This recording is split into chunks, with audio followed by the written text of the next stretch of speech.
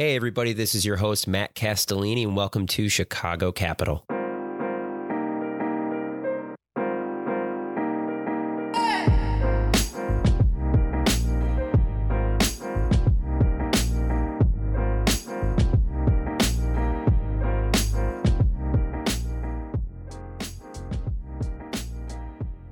We have a great episode lined up today, but before that, a word from our sponsors, World Business Chicago. In 2021 alone, local founders have raised more than $5 billion in VC dollars, making Chicago a national destination for founders, investors, and innovators. As the City of Chicago's economic development organization, World Business Chicago drives growth and opportunity for our local tech economy and innovation ecosystem through its flagship programs such as the Chicago Venture Summit, Startup Chicago, Think Chicago, and Venture Engine. Learn more via worldbusinesschicago.com. Jitendra, thank you so much for joining Chicago Capital. It's a true pleasure to have you here. Hey, Matt. Delighted. Thanks for the time. I'm looking forward to the conversation. So I know you're not physically located in Chicago. I think you're up in Milwaukee. Is it as cold up there as it is down here? Definitely. It's I would say probably colder, maybe less windy. So, but it's pretty much the same here, Milwaukee and Chicago. I've been in Cleveland before this for a number of years, and there more snow, less cold. I guess I would say. Yeah. You've really hit all the bases on the Midwest misery train. Yeah, for sure. And for someone coming from, I'm originally from India, so I could imagine coming to the Midwest. So yeah, a bit of a change of pace weather-wise, I'd imagine. Yeah. Well, it's great to have you on. I think I always like to start these with a bit of background about yourself and then about Part Analytics and what you're all building there. Yeah, sounds good. So yeah, as I mentioned earlier, so originally from India, came to the United States for my master's. So went to Auburn University down in Alabama. Spent a couple of years there and grew. I guess kind of football is foreign to me, so learned a ton. Like college football, I'm a passionate fan now. And from Auburn, I got an opportunity to join GE Healthcare. So that's where I moved from a warmer, decent weather to the Midwest region and the cold weather. So it was in 2006 timeframe. So I started as a design engineer at GE, spent a number of years designing MRI scanners, and spent some years in global sourcing. And that's when I thought I really like the business side of things. I also wanted to hone my skills better on that side and joined Booth in 2017. And then as I was based in Milwaukee, we used to carpool for the weekend program. And we always had these conversations, hey, we really need to do something. Start a business, a lot of different ideas back and forth. And one day I was like, in sourcing within like a large company like GE, we had a huge challenge. Right, we usually measured on delivering a lot of savings, mitigating supply risk, and things like that. And we had a huge challenge where we really had to double the productivity and savings and things like that. And we really didn't have the tools and processes needed to do that. And I thought, why not solve a problem that I'm facing in my day-to-day job? And that's how the idea for Part Analytics started. Me and co-founder Jessil, who was doing something similar, more on the electromechanical type of components at GE. So we wrote up a business plan.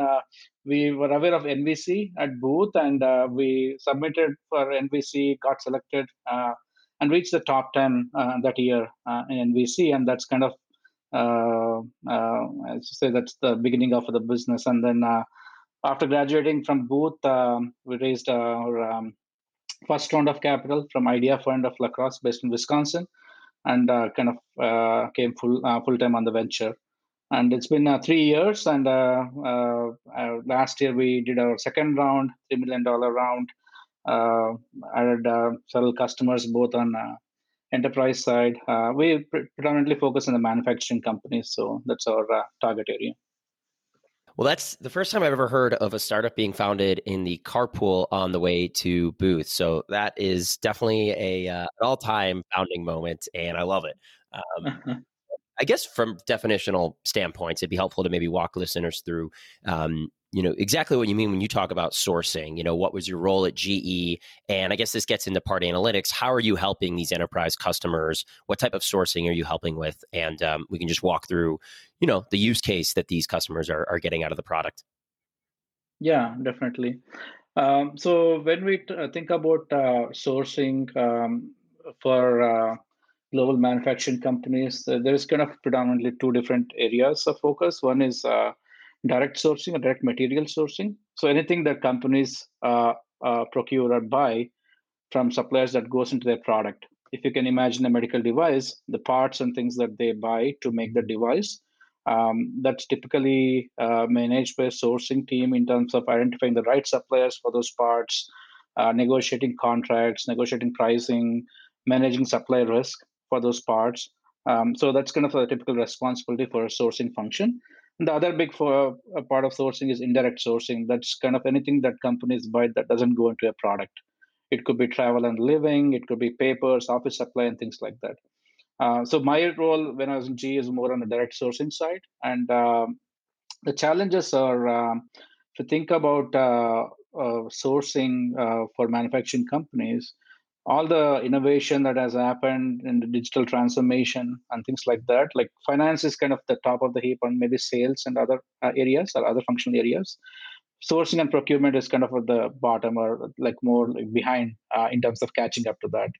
And then within that, indirect sourcing has been the focus for a number of years. There's a lot of tools and functionality like that came about that address to improve the efficiencies, digitize the process, and things like that. But direct sourcing is predominantly still run by spreadsheets, emails. And especially around electronics, now everyone is kind of familiar with the challenges in the electronic supply chain, part shortages, and things like that. So the issue or reason being it's very complex supply chain. There is multiple players involved. If you think about a finished device manufacturer like a GE, they typically have multiple tiers of suppliers that are providing all the goods and supplies they need to make the product. And a lot of times, the collaboration and the communication that happens between all these players in the market is still very archaic and manual process. So the other piece is the visibility to the data, right? So as someone that's buying these products and supplies, they may not necessarily know how much they are paying at the uh, item level, part number level. They may not have visibility to risk, which creates all this issues where everyone is facing part shortages now, right? That they can't find parts to ship their products. So that's kind of the problem or issue. And the way we are addressing with some of our use cases is first thing is getting that visibility to the data, right? Deeper into the supply chain, not just what they're buying immediately, but multiple tiers down the supply chain.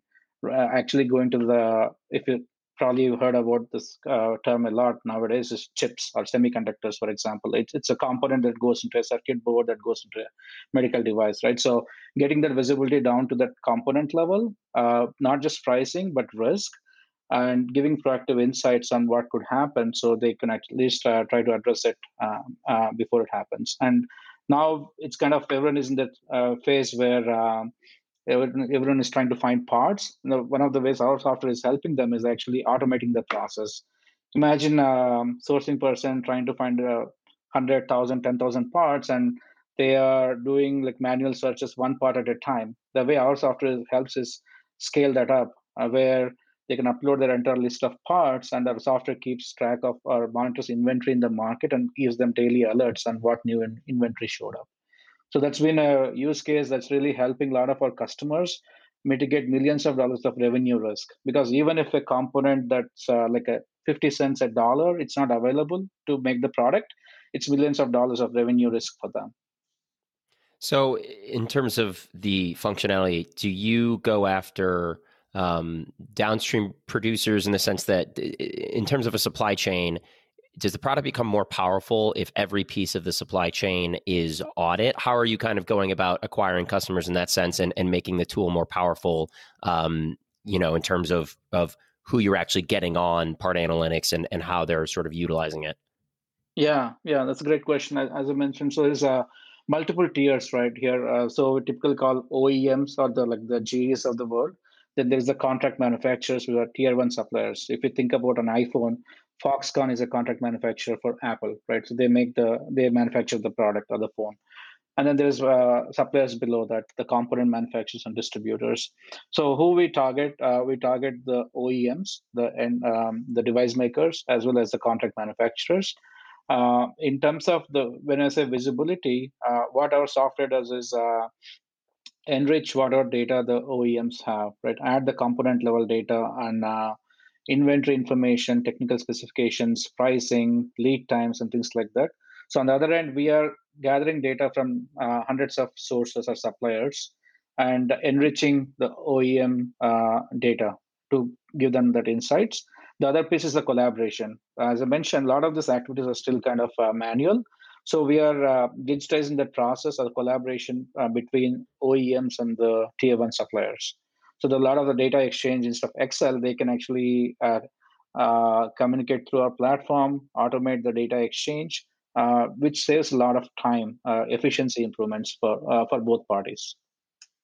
So was 2021 kind of just a massive accelerant to your business? I mean, I have to imagine this has never been more topical, what you are all building. So would love to hear how the current supply chain crisis has impacted your business and how companies are responding to it, in your opinion. Yeah, definitely.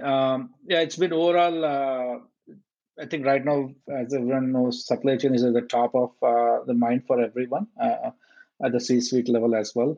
So overall, I think we had a good year in terms of adding marquee customers like Fortune 500 companies like Emerson, Hologic, and others like that, and even contract manufacturers. And they are really seeing the benefits of this digitization, but also this insights that our platform provides to address their challenges. So it's been great, and we even received comments from our customers that how did, like, even the name we came up with, like, we wanted to call this internally the same thing. How did you come up with that?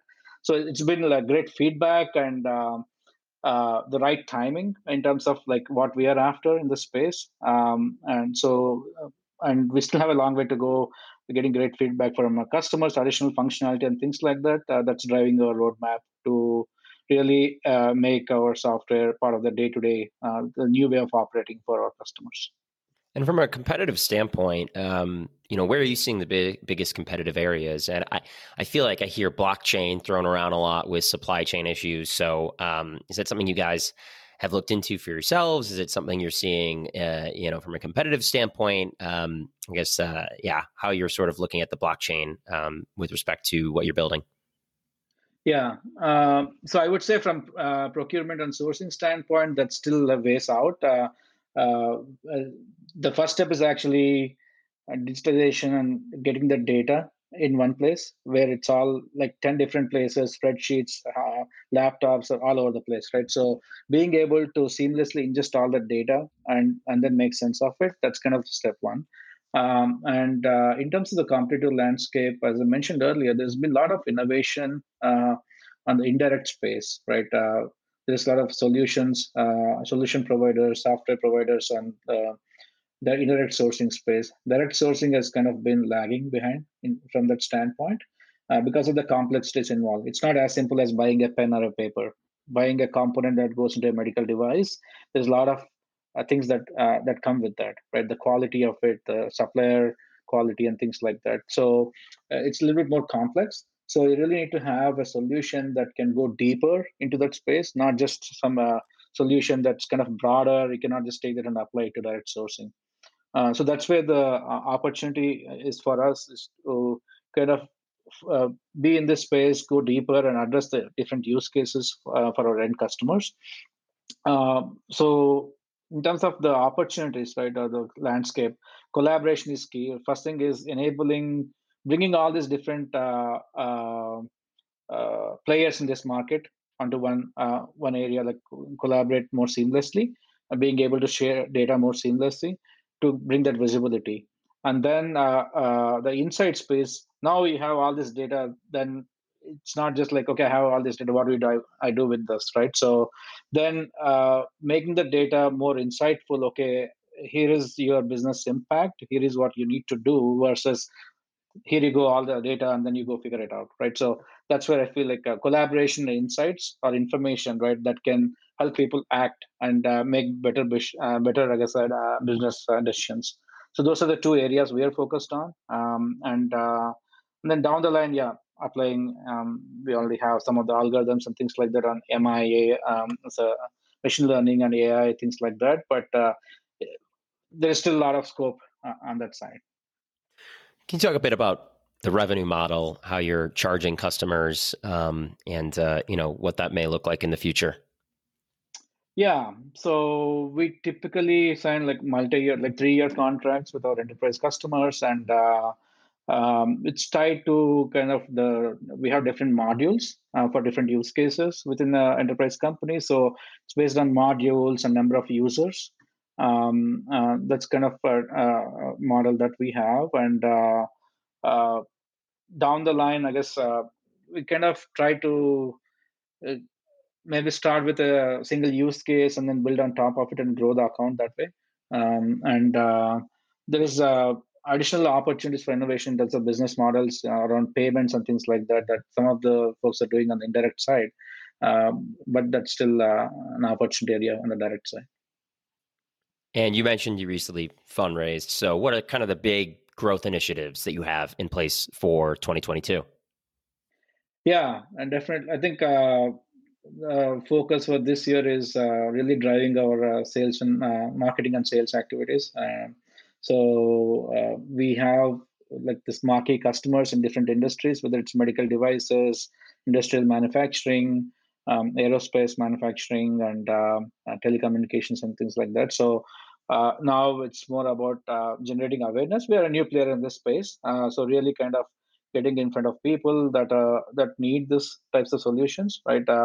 So that's our focus. So really kind of we had a good year last year. Now it's continuing to build on that and growing the team. We actually I think 100% growth in terms of our team size, and we are still hiring. So that's been challenging hiring. So everyone is it's a tough market to get talent. So we're trying to work through that, but it's been great. This gives us an opportunity for people to work on new technology in the space and work at a company that's like rapidly kind of adapting and building exciting products for customers.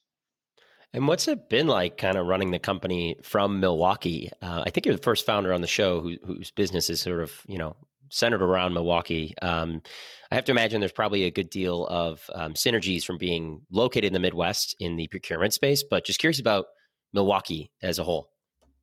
Yeah, definitely. It's not quite as big as Chicago, other big cities, but there is still a lot of activity and support mechanisms here. So there's the organizations uh, that are focused on supporting startups here, and there's also good industrial base, right? We have companies, whether it's GE or other big companies that are based here, more industrial manufacturers and companies as such.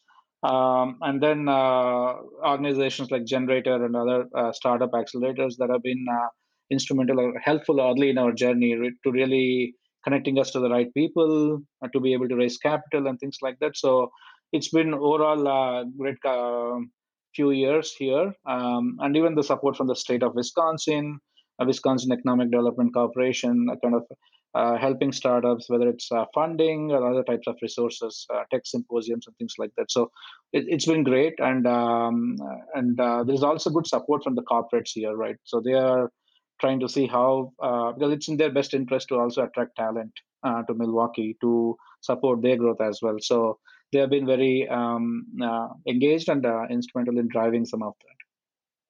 And I think sometimes it's also helpful to talk through the size of a market opportunity, especially I think in industries that may be unsexy or that listeners may have not heard about before. I think it's also really great to kind of to contextualize for people how big this market is and why, all of you decided to dedicate, your the first years out of booth to this opportunity.